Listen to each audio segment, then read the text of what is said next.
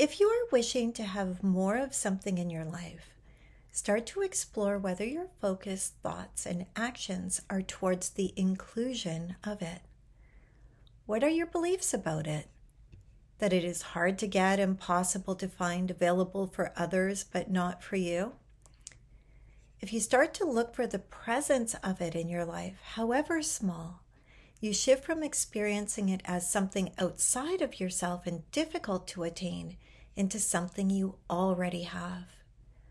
By acknowledging that and having gratitude for it, you will only grow your experience of it because now you have claimed it as already existing for you. That is the empowered change of focus from exclusion to inclusion and how all great things are created. The time is now to start to understand the incredible power of small shifts of conscious awareness and the changes of potential they create. Have a wonderful day.